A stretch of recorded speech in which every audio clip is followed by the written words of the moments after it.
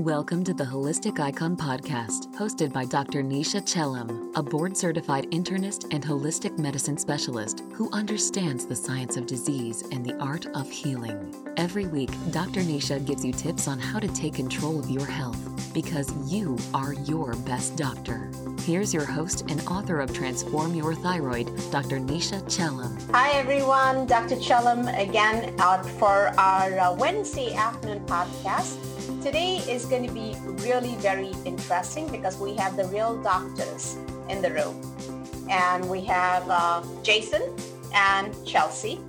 And they are who you should know if you want to think about health and wellness. So Jason, why don't you introduce yourself and let us know who you are so they know why you are the best doctor. My name is Jason Smetsky. I am a market gardener is what I like to call myself. I'm a farmer, basically. We really focus on not only sustainable farming, but also nutrient-dense food. I love that, nutrient-dense food. That's our takeaway from most things is, are you eating a nutrient-dense food? So what's a market gardener? How is it different from a traditional farmer? The reason I call myself a market gardener is because of the scale that we're on. Mm-hmm. So we are only on about 3/4 of an acre. We, in our grand scheme, we only plan to go on a couple of acres. Okay. And we can actually do a lot more than you can think on an acre.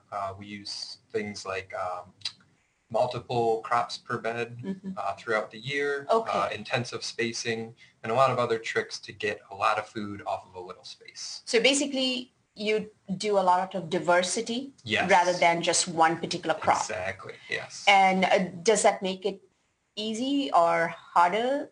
Because everything has, there's a crop cycle, correct? Yeah, that's a good question. I think it probably balances out because in one sense, if some crop goes wrong, we have other crops to rely on. Like this year when all of our brassicas got eaten by groundhogs, if we were only brassica farmers, we would, have nothing. Yeah. But in another sense, it makes it harder because there's a lot of planning and there's a lot of moving parts. And so making sure that stays going all year can be very difficult. What's your growing season like? Right now, our growing season starts in January in a basement. We get our tomatoes and peppers started under lights, and that's so we can get tomatoes in beginning of July, I would say. Wow, that's some planning ahead. Yeah, and then it goes... Patience. Yeah. It goes to about November. But the way that we learned, we went to a program at MSU called the Student Organic Farm, and we learned about growing year-round in hoop houses. We're just building our infrastructure to be able to get to that point. So hopefully one day we'll be able to grow spinach, greens, kale, all sorts of stuff coming out in January. And if you guys have ever had spinach out of a greenhouse in January, it's a completely different experience than spinach in July. Yes, because the sugars in the plant, the natural sugars, the plant creates more of them as a natural antifreeze. Oh. And so the spinach, it's just like the taste is night and day compared to... Wow. We should go there and get that. Let's get to Chelsea also. Chelsea, so are you the backbone? Maybe. He does have a lot of good ideas. He's kind of like, all right, this is what we're doing today, and he has all set in his mind. And I guess I'm more of like, I don't want to say the face. You're the face. She emails me from your email, and I'm always talking to Chelsea. I get so confused. I know. I need to change this, but yeah, I do a lot of like marketing and so you're talking with talking with CSA members, and like I'm the one that's always at market selling everything. So you're basically his agent. He does. Yes. He comes up with the. And she should. I'm his manager. I get his products out there. She's out there with me harvesting and planting a lot of the times too. Okay, so let me ask you this: how is your life typically like? How does your day begin and how does it end? A typical day. We gotta get to the farm early. There's always water concerns are very big to us. So in Michigan?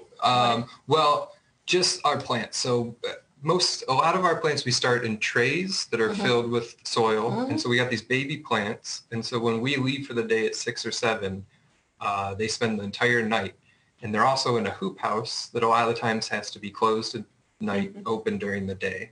So it's getting there early and making sure that all of those are well watered. And then it is basically figuring out what tasks we're going to do that day, planting, harvesting, doing all that stuff.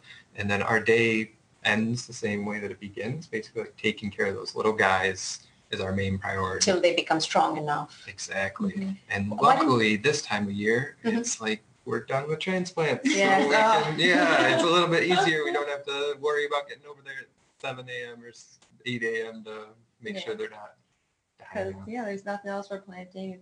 Maybe we should we should try selling them some tower gardens. Might make it easier for them. It waters on its own on a timer. I wonder if you can get a timer to do it, or some you need a timer and a sensor. You then, can. right? The reason that I don't go with timers is because a lot of the different plants, one that we started 2 weeks before another one, we might go the next day, and the ones that are smaller might not need to be watered. And overwatering is just as big of a concern as underwatering. Got it. The other reason is because when you turn on a timer, you tend to spend less time with your plants. And so you miss out on like, oh, there's a little bug infestation starting. We need to pull that plant out to make sure that doesn't turn into a major problem. Whereas if you're there like watering, you can be like, oh, there's a bug, So that's the main reason that I don't use timers. The one thing I will say right now is pay extra for this homegrown food, because listen to how crazy this is. All of this effort that goes into it.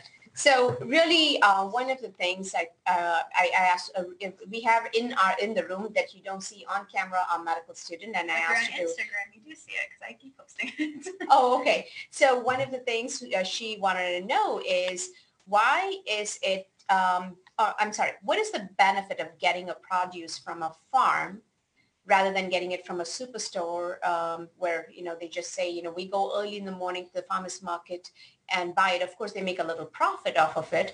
But besides that, why would I go to a farmer instead of just going to the supermarket? Well, I think it's like most big supermarkets, like when you're talking about Kroger or Meijer, stuff like that. You have to think about where was that produce grown and how long did it take for the salad mix to get from point A to point B, which that's the biggest one I come up with, let alone like pesticides, whatever you use on it. You can't ask them directly what that is. Yes. So there's also a huge like transportation cost. And I forget the number now, but there's something like the amount of energy it takes to get that food from that point to us to where we eat it is nowhere near the amount of energy that we get from it. Like we get a lot less energy from that food than it takes to grow it and produce it. And then also if you buy from a local farmer, you get to talk to great bubbly people like us. Yes, and then that's true. And like your food's harvest, like we harvest all of our food like that day, like most of it that day. Like winter squash is really hard to harvest like that day because, it's like all at once, or tomatoes, but it's usually within like the past couple of days. Like that's like our food is like super fresh. None of like the nutrients or anything have evaporated out of it yet. And that's very important. So when you're talking about the nutrient density, the more time it takes from farm to plate and the more miles it travels, one of a very popular nutritionist who works out of India, she always says, the more your food travels from farm to plate, the more your navel travels from your spine outward. So that's one of the reasons you're not nutrient dense. You tend to eat more, you tend to gain more weight. So this is a very nutrient dense, basically unaltered food, just fresh, and I'm sure the taste is very different. And I think that's a major problem with our food system now is that because a lot of the produce is grown out west in California and Arizona, they've bred a lot of vegetables for shelf life. And that's what we try to explain to our customers at the market is that a lot of times you're sacrificing taste and you're sacrificing nutrient density because they want these things to be able to last 3 weeks on the shelf. Correct. And so it's hard to get a good tasting tomato that's able to ship across the country and not have like bruises and cut up and everything like that. So. And that's another thing that's it's a very important point you bring. Vegetables, when they're grown, literally are imperfect. But when you get to the supermarket, everything looks perfect. The banana is perfect. Everything is similar length, similar color. Tomatoes are the same things.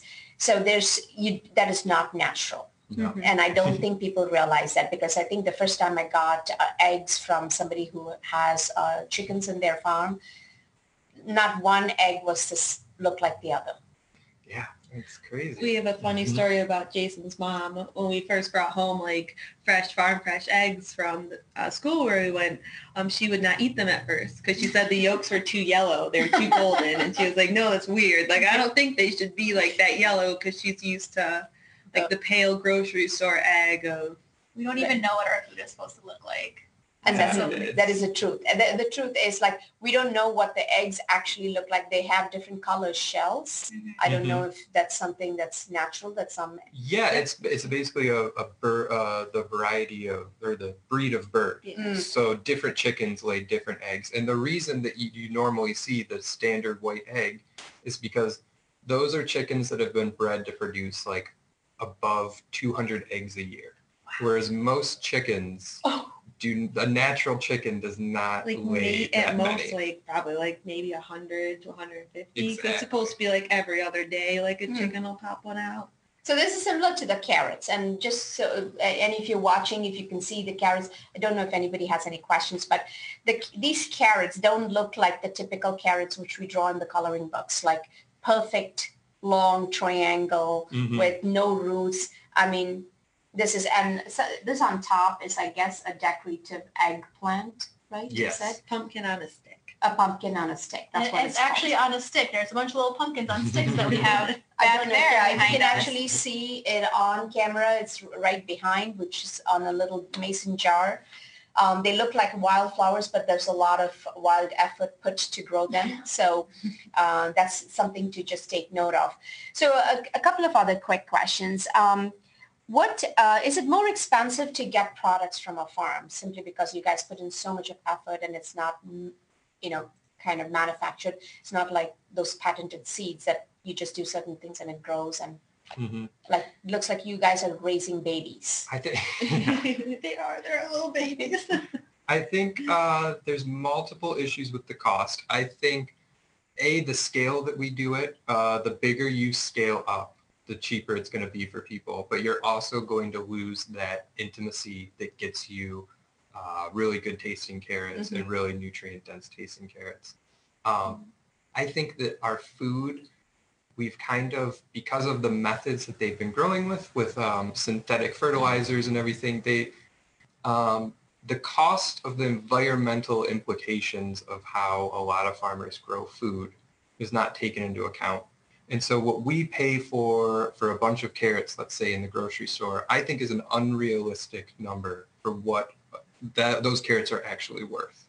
And when people get used to those prices being so low, now they come to you and they try to buy your carrots for $1 more a bunch, let's say, that I think are the real value, that these are the input, we're not trying to make a ton of money off of our carrots. These are just the real inputs and the real cost of doing business on a smaller scale and doing it more environmentally friendly.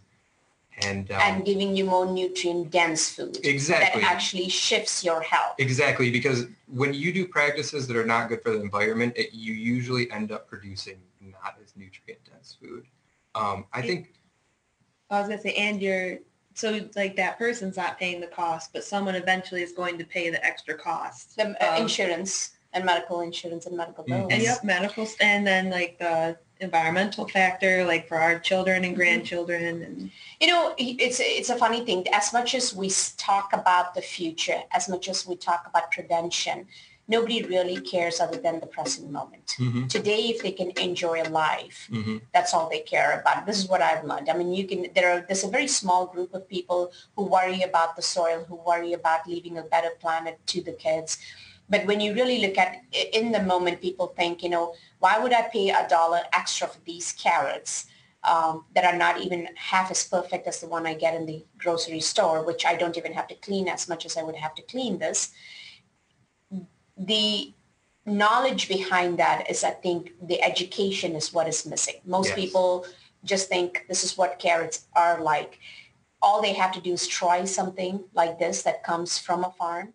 And so that leads me to the next question. Do you guys do anything educational on your farm? Can we actually bring out people certain days just so that people can be educated about how the food is different and why we should support farmers like you? Mm-hmm. Yeah, we'd love to have people come out, work something up like that, because like that's one of our main things. I grew up at 8 Mile in Inkster. Like my family, everything came out of a box or out of a can. We'd have like maybe a bag of apples, and like I can't even tell you how much pop I drank as a child.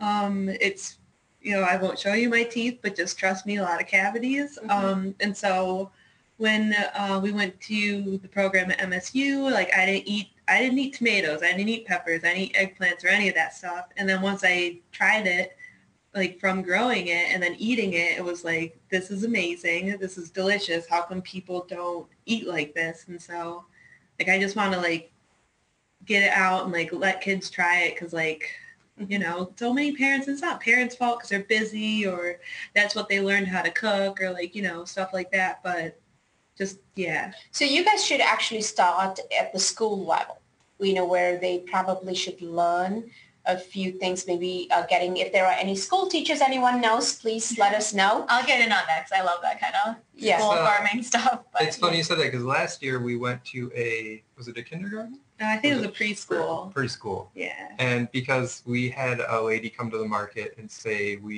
she asked her students, where does your food come from? And they all said the grocery store. And she said, so what we actually did was we brought in a bin full of soil and we harvested carrots and we replanted them just to like show them like, hey, this is like, do you see the carrot top? And this is, you don't normally see carrots like this. It's actually the root. And we kind of showed them like, and we let them dig through the soil. Right. And it's crazy how responsive kids can be when they can like get their hands dirty and it's like it blows their minds that this is where food comes from. And how they'll eat it too, because the little girl that I nanny, she'll be like, no, I don't eat that. I don't like that. Or what did she say? She hated cucumbers, right? And I'm like, but you're eating pickles right now.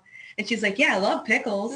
Like pickles are cucumbers. Like you like cucumbers. And she's like, no, I don't like cucumbers. But, I brought out some hummus, a little bit of cucumbers that we grew, which she lives on the farm, so she knows about it.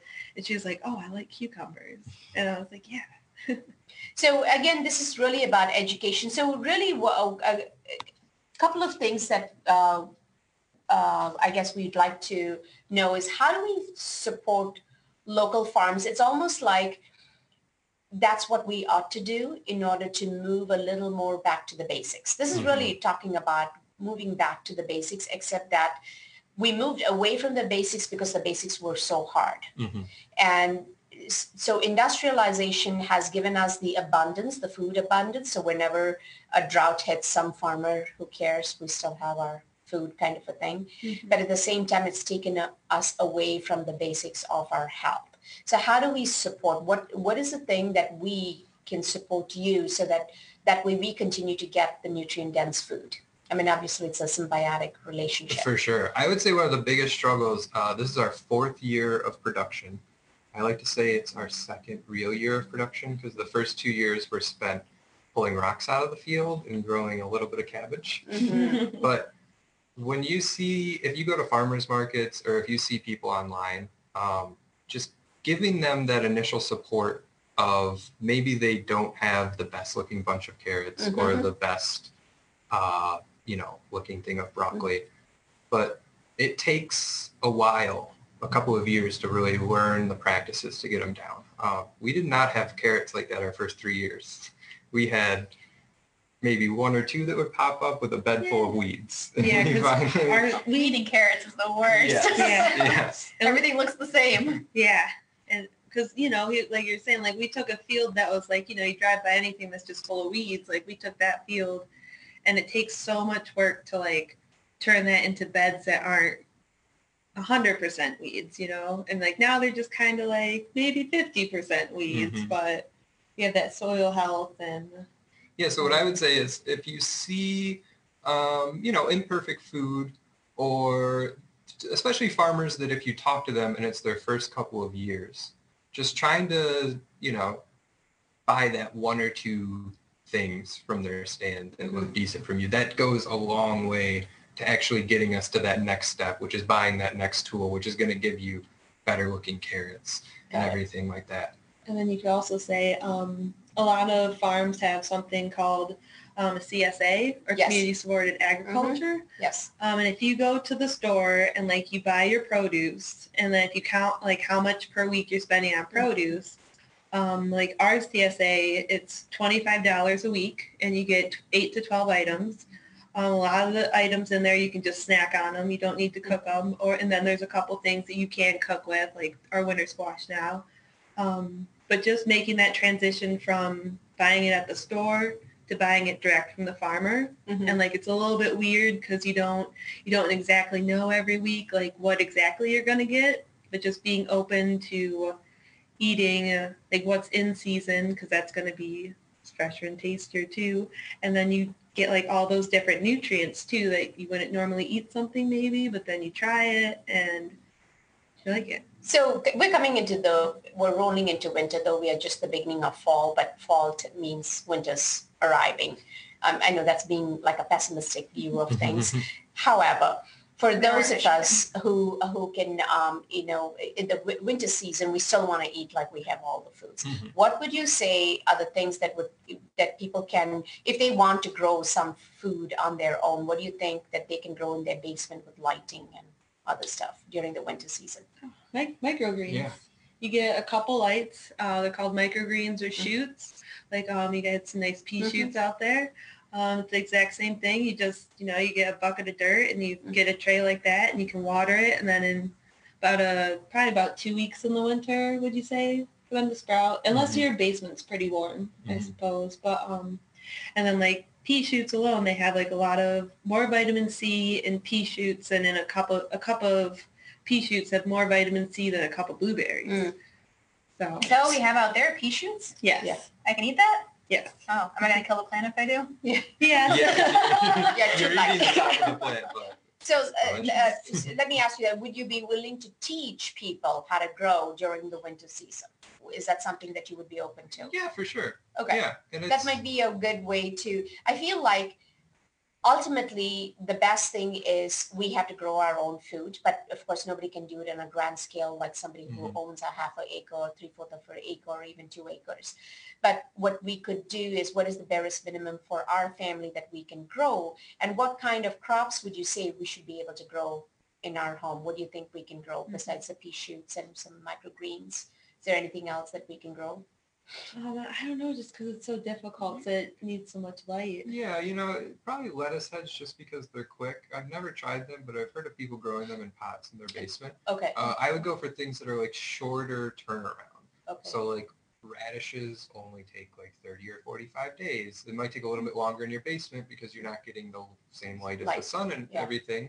Yeah. But like radishes, lettuce, stay away from things like carrots take like 80 days, so it's just not going to be a very productive long-term like potatoes solution. Would be crazy to grow in a basement. But what I would say too, and to get back to your question about supporting local farmers, is there's a lot more people locally, which I didn't realize this until we kind of took our class, that not only can you grow a lot of greens over winter in Michigan, but you can also grow beets, carrots, rutabagas, turnips, kale. Yeah, all sorts of stuff that you put in a cooler, and you can have those until February.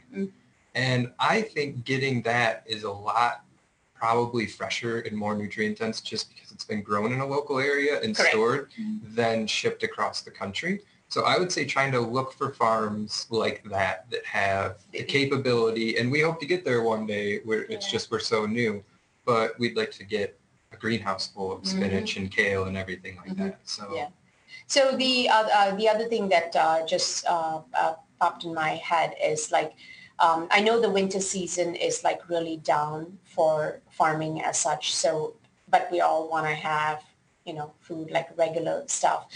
Do you guys even have animals on your farm, or do you just do plants? We're a plant-based practice, but we do have a lot of clients of ours who love to have eggs and animal products. But would you guys do that? Where we're at now, it just doesn't make sense because we rent that acreage from the people that we work with. And then, but we just got 30 acres after like years of looking for our own land, which after a couple of, not exactly next year, but maybe the year after, we'll start bringing chickens, of course, because eggs are just Amazing. yeah, eggs are amazing. You do the protein and like, oh man, make your own pasta. And then probably goats, because goats will like eat down all the stuff around.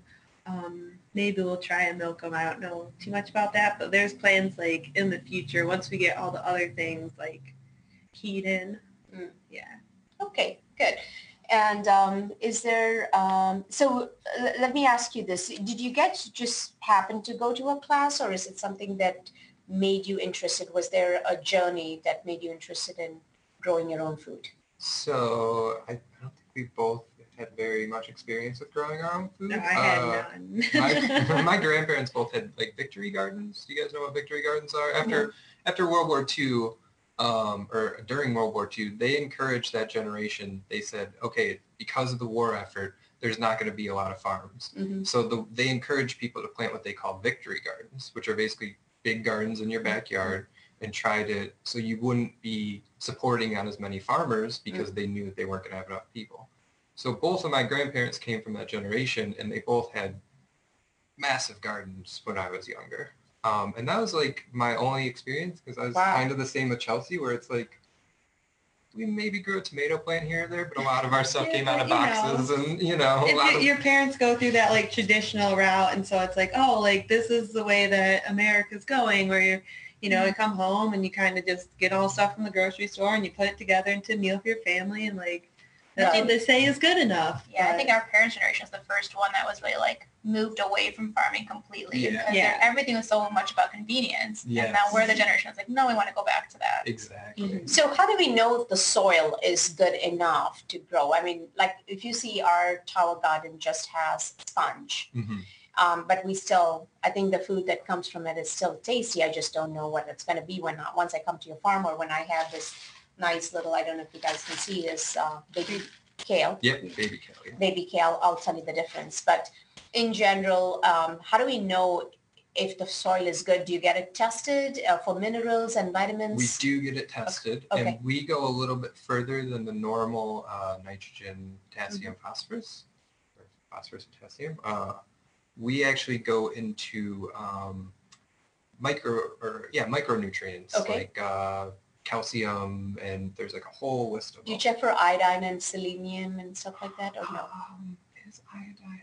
I think you can get iodine. I don't think it's one that we test for. Okay, got it. The reason we test for those other ones is because I recently came across this about a year ago about remineralizing your fields. Mm-hmm. And basically it's just taking rock dust that they take from like mining operations and putting that back on your field, and then and the most important thing is your field needs to be microbial alive to break down those rock powders to make it available to the plants. And that's why you need animals too. Well, yeah, that's true. That's true. Animals do help that. But I think one of the biggest things is, and what we're learning is that no-till. So a lot of people, when they think of gardens, they think of getting their rototiller in there so that you can just put your hand in there like a foot down in the soil. And that is devastating the microbes in your soil. Wow. Oh. And there's this interesting thing that plants, through photosynthesis, they create sugars. And you'd think that a lot of those sugars would be going to the plant. But actually like 90% of the sugars go into the soil to feed the microbes, because it's kind of a symbiotic relationship where That's they're like, so cool. Yeah. This whole thing, I mean, if you look at the design of the world, it's all the same. Diversity, whether it be human beings, whether it be bacteria, whether it be in the soil, the minerals, we just need to be diverse. And the second thing is also how an ecosystem works. Yes. How we literally, the source of energy, ubiquitous everywhere, is the sun. If you don't have something that can capture that energy, you don't have energy. It's as simple as that. So the photosynthesis and microbes are the thing that, it's almost like plants are the thing that captures that energy from the sun, Yeah. but the microbes are the thing that holds on to it. And so it Absolutely. allows that long-term succession. And so when you say, is your soil good? If you dig down into it, it should be like a darker color, I guess. It should always smell very good if it starts to... Soil smells good? I think so. The good soil smells That's good. So the compost that we put on, it's got like a earthy, it should be the color of like coffee grounds almost. Okay. A lot of the times people get stuff that stinks. And what that is that's anaerobic. So so that's different microbes getting in there that don't have enough oxygen. And those are very devastating to your plants overall. So, but the one thing that I tell people that are in our garden is, and I'm like, I know you want that really fluffy soil, but if you just get used to not tilling even as deep, even if you can keep that tillage to the top inch, it's going to help those microbes so much, which is in turn going to help your plants. And you'll see after a couple of years, it's that thing that you're talking about where people want that immediate response, right. But it's something that takes a while to build up before you get that response. So can you actually check the diversity of the microbes? Do you guys check that? You can. So I got really geeked out this winter and I watched all these videos and for my birthday, I asked for a $300 microscope and you can go down there and it's really hard because like, I don't know, you guys ever look through a microscope, it's just like little squiggly dots moving around and then you got to go in these books and be like, is that a good one or a bad one? How big is that squiggly dot? Is that big? Definitely a big learning curve, but we're trying to see. And it's crazy to see different parts of the field like, oh my God, this stuff has a lot of bacteria in it, or this stuff has nothing in it. And it's just, the part of the field that has nothing in it is usually something that's been run over a bunch of times. Oh, that's where we so drive.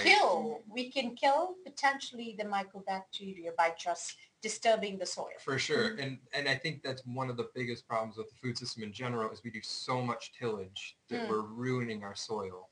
And the only reason we can do that is because they use synthetic nitrogen. And so that's giving the plants the short-term food that it needs. But really, I heard someone describe it as synthetic nitrogen is almost like steroids for plants or something. Like it's making them really strong, but at the same time, exactly, a short period, and it's killing off the soil, which those microbes are also the thing that can absorb the water when you have too much, when you have flooding. It can also keep water when you have drought. It holds on to the nutrients. You can have a whole, most people don't know, like the whole field can have all the nutrients you could ever think of to grow your plants, but they're just locked up and the plants can't get to them. So that's why you have to keep adding the synthetic nutrients. But if you get those microbes working again, then all of a sudden it allows everything to flourish. This is just like your gut. Just as your gut. Basically what is outside in the soil is what's in your gut. Yeah. And it's very true. I think it's crazy how much microbes rule this world, and I think that's something that we're just... soil right now. I know. Actually, this is so interesting. It's almost like we should move our practice close to their farm. I should rewrite my book. And that's what I'm learning about too, which you guys probably know, is how much your gut bacteria affects your mental state. And, Yep. oh my God, how much you've been reading about that. Yeah, It's which just means amazing. basically we just have to eat the food you guys make and we would be mentally Eat the dirt on the carrots. Yeah. Eat the dirt. That's the other thing, guys. Don't keep doing sanitization. Every time I see that that liquid out in the grocery stores, we take the vegetables, we are wiping and then taking the vegetable. I mean, that's literally, we're killing everything around us. So I think another thing too is for a lot of vegetables, the most nutrients can be found in their skin. So a lot of people like to peel things because they don't like that little bit of dirt on there. But I would say try to get a brush and just brush off. Brushing it off. Okay. And like, I'll take carrots out of the field like that have a little dirt on them and I'll eat them. And people will think I'm crazy because there's dirt on them, but So that was my question. Like, that's fine, right? Because I actually don't like to wash things. I'm lazy. I always like to think of like, okay, would this, like, what did we're not cavemen. But like back in the day, or it's just like, oh, the cavemen would just pull that out of the ground probably and just eat it with a huge amount of dirt on it. And, you know, that's pretty clean compared to that. And like, So that's why I guess it's important to know the soil, because you could have the wrong kind of bacteria in the soil. And I think that's how this whole thing started, where your immune system could not take the bacteria. That's how you get the actual infection. But again, so somebody who wants to start gardening in their own little space, where would they go to get their soil tested? Do they just look for places? Does the state provider help, I guess? They do provide some. The problem is a lot of the land-grant universities are very synthetically minded, if I can say that. So the soil tests that they give you are normally the big three: nitrogen, phosphorus, potassium. There are other places that you can get more comprehensive tests. When you're talking about just a garden, though, I would say just trying to look for a really high-quality compost and adding that, and that's going to add in so much of the stuff that you're missing that if you just add in a couple of rounds of big, healthy compost. And like I said, when you go to find that compost, you should be smelling it and making sure it's not like completely stinky. I mean, it's not going to smell like roses, but it's got a nice earthy smell. Like a sweet earthy smell. Yeah. Will it be like when, after rain falls on earth, there's a smell that comes up? It is kind Almost of close similar? to that. Yeah. Okay. All right. And when you say the compost is like what is fertilizing the soil, but what about, like, do you guys use pesticides to prevent bug infestation? So we practice integrated pest management, which is basically we monitor the pests and we only spray when absolutely necessary. And then the things that we're spraying are, well, first off, they're all organically approved, but I think even some of the organic pesticides can be a little bit harsh. And so we really try to research it and go for the ones that we think are the least effect on humans. And usually those are the ones that last the least amount in the environment. So the common one that we use, which is I think the only thing we sprayed this year. BT? Yes. It's called Bacillus thuringiensis. And it's a natural bacteria that you spray on plants. And then when the bugs eat that bacteria, it makes them not hungry anymore and they stop eating. Oh, and so we need that for anorexia, for weight loss. And that, right? And then, No, go ahead. I was going to say, and then too, we, but, instead of automatically jumping to that spray, if, we'll plant more of a certain thing because we'll be like, all right, like the bugs are going to eat 20% of this. Okay. Like, that's fine. But if they go over that or like way over that, then we'll spray. Or we will use things like row cover, insect netting to keep the bugs off before they can even. That's very big for us. Is netting that goes over our plants. That's the biggest thing we use is like netting. If we grow arugula, if we don't cover the arugula, guarantee it's going to have a bunch of holes in it from flea beetles. Yeah, from flea beetles. And so the only way you can beat that is either spray it with something or cover it with this netting, and then they can't get in there. That's an important point to make, though, too, because that things are organic and they're still harsh for you. So when you're at the grocery store and you're buying all this bulk organic stuff, you don't know what organic products they use. Do you guys know who the biggest organic supplier is? Here we go. It's Walmart.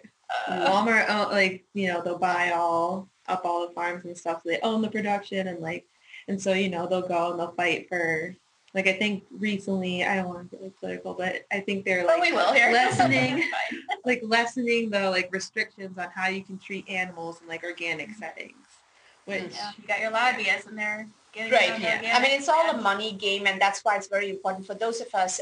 Our practice also is very unique in that we don't look at you, diagnose you with the disease, and give you a drug. We are trying to tell people we work with your root cause, change the diversity of the bacteria in your gut, and that's how we help people.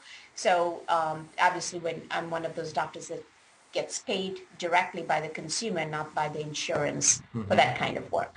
So it's mind-blowing to people. Why would I pay a doctor? It's the same thing. You know, you're paying for what I am going to put, the effort I'm going to put into you for your personalized medicine or personalized care, I should say. And you guys are making personalized medicine, actually, which you can actually grow to completely prevent disease. Because if you eat like the way, like you guys have kids, they're going to be absolutely healthy because they're never going to know boxed foods. This is what they will be raised on. So I think that's really the cool thing is people need to understand they pay upfront so that later on they're not paying all of what they saved in healthcare costs. Yeah. And a market customer of mine one time told me, she was from, I want to say she was from France.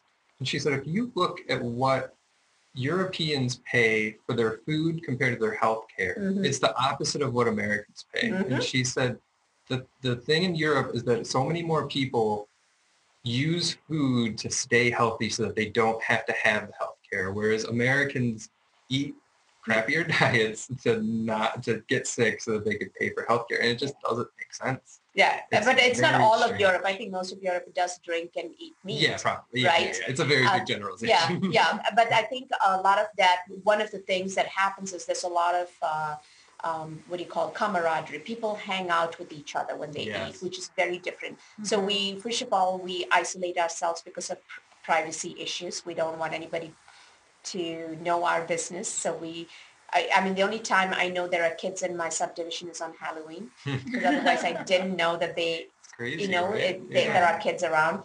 And then we don't want to pay for our health care, but we want to stay healthy. Then we don't want to pay too much for our food, but then we talk about how organic farming is so expensive. Mm-hmm. But when you actually look at how the process of growing these things, it's almost like raising a child, and you're raising a child over and over and over again every year. Mm-hmm. So one of the things that would help us, I'm sure both of you can, not that you have, I know you have a lot of extra time to do this for us, but is to give us a sheet that gives us the crop cycles of the common vegetables and fruits that we would like to have, just so that we know what is the effort that goes into each of these crops. If we just have like a sheet, and I think if we have it in our practice, we can show people, and also letting us know what is seasonal in Michigan during the winter season and what they can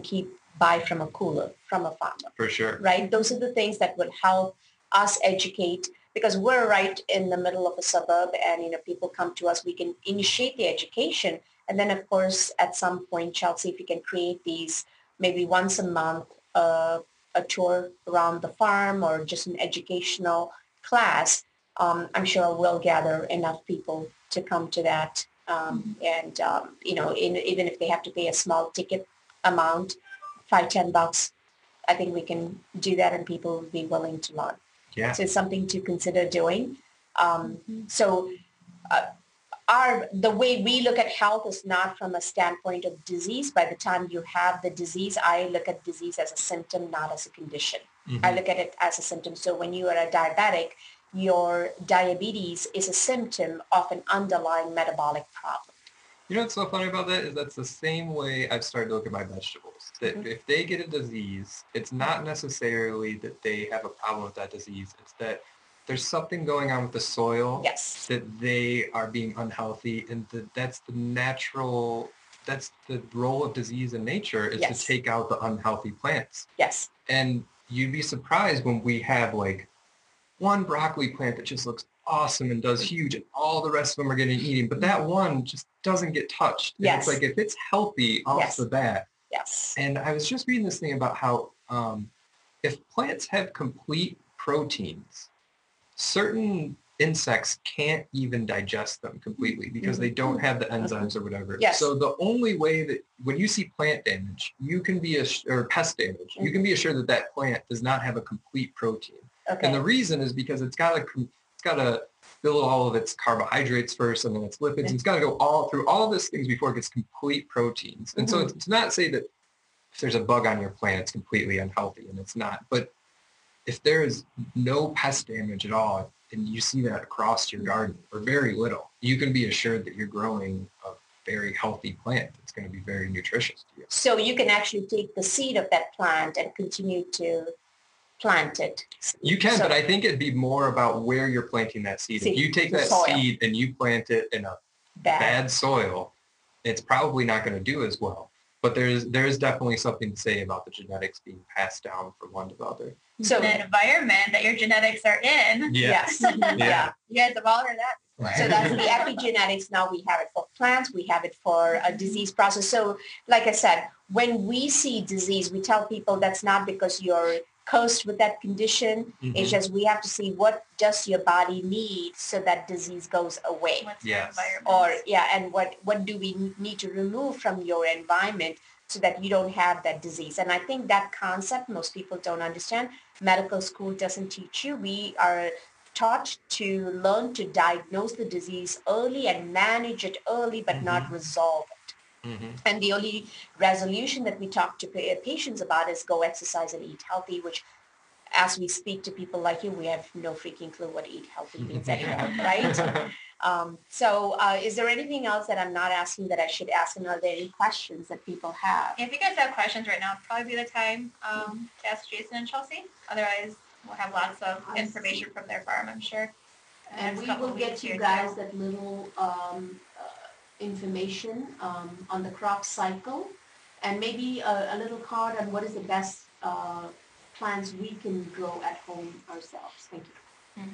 And so one other thing I learned, maybe you can like tell us a little bit more about this, about ugly plants and things. That's like their defense if there's a bug on them or whatever, right? And that actually produces more antioxidants. Do you have Yeah, so we've read that before where, like, you know, if the plant gets attacked, it's supposed to be releasing more to fight off that bug, and that is supposed to be really good for us. I don't remember where I read that. We might have read the same thing. I know. But I mean, that's what I said to people is like, you know, don't be afraid of this food just because, like, sometimes our carrots will have, we have a pest that's called a wireworm. There's also a root maggot, which both sound really gross, but it's really just, they'll do, unless it's like really decimated, they'll really only do kind of like a little blemish on the carrot to where you'll see like a black mark and it's like, oh, gross, I don't want to eat that. But if you just kind of, you know, Pull the black mark. yeah, just kind of like shave that little part off and the rest of it's totally good. Like our best food, we send to market and then we eat the stuff that's left So you're over. getting the good stuff. Yeah. So Yeah, because humans. nobody else really, you know, some people like, oh, I love all of our customers, but especially the ones that'll come up and I'll be like, yeah, you know, this, and they'll be like, oh, I don't care, it's whatever. Like, it's fine. Or I'll be like, oh, this is, you know, our holy arugula because flea beetles ate it. And like, maybe like 2 people out of 5 will be like, no, but then other people are like, oh, it means it's more peppery? Okay, give it to me. Like, Awesome. So really it comes down to summarize your microbial diversity and the quality of the microbes in the soil is very important. Don't till your soil, so don't disturb too much. It takes time to grow good stuff. Know your crop cycles and pretty much what else am I missing on the summary of this? Pay your farmers a little extra for your local foods. You don't have to pay your That's health pretty bills much. later on. So yeah, the more you pay for your food, the less you're going to pay for your medical bills. And really pretty much there's something else that really tied in. Oh, anything that looks blemished and diseased might actually be good for you because they've done all the fight and you don't have to fight. and it's like, you know, if you go and you get frozen veggies from the store, it's like you're eating the blemished gross food. Yes. It's like they just put it and they chop all of it up and put it frozen away. Yes. And then also I wanted to say, like, I think our pricing too is on par usually with the grocery store. Mm-hmm. So when we're pricing things, like we'll look at like the organic price list from, you know, the main terminal in like Boston or something. But then we also are like, all right, what's Kroger selling it for? Because then like people come up and like, I'm not going to pay 75 cents for a tomato. And it's like, but they're $1 a pound at Kroger. Okay. But yeah. Got it. All right. Mhm. Well, Thank you. thank you very much. And it doesn't look like, I think whoever's listening, I hope the mics were good, but nobody's complained. So I'm assuming it's pretty good. And so once again, to wrap it up, make sure we get us a nice card. And it might be good for your marketing too, the crop cycles. And we can talk about what classes we can have and continue to support the local farmers. I'm Dr. Chellam, founder of Full-Seek and Integrative Center of Novi, the best place for you to find your best doctor. And we're here with Marina and Jason and Chelsea, who are, what's the name of your farm, by the way? Probably we should put that in here. Right now, our farm is called Two Hounds Farm. It's the Two Hounds. farm that we rent. Okay. The next year or two, we're going to be switching over to a new farm that's going to be called Acres of Ambrosia. Because of ambrosia. And would you like to say why it's called Ambrosia? So I was really close with my grandma, and so I'd bring over food for her because, you know, she was on, I think she was like 150% below the poverty line, like all Social Security, like end of the month, and she didn't like splurge. She was so conservative about like what she had, but like every time we bring over food, she'd always take bites of it and be like, oh, ambrosia of the gods. And she just passed away in March. So. Oh, I'm sorry. Yeah, that's nice. So, well, thank you so much for making, I know it's a lot of your time to kind of leave your farm and come out, so we do appreciate it. It's my favorite podcast. Oh, thank you. Absolutely. We could relate a lot to what we do too. Thank you very much. Thank you guys. Thank you for joining us on the Holistic Icon Podcast. Subscribe for the podcast and leave us a review on iTunes or visit holisticicon.com to listen to past episodes. Want to take control of your health and live a life of wellness? Dr. Chellam's best-selling book, Transform Your Thyroid, teaches you how to overcome fatigue, depression, weight gain, and more, and is available on Amazon.com.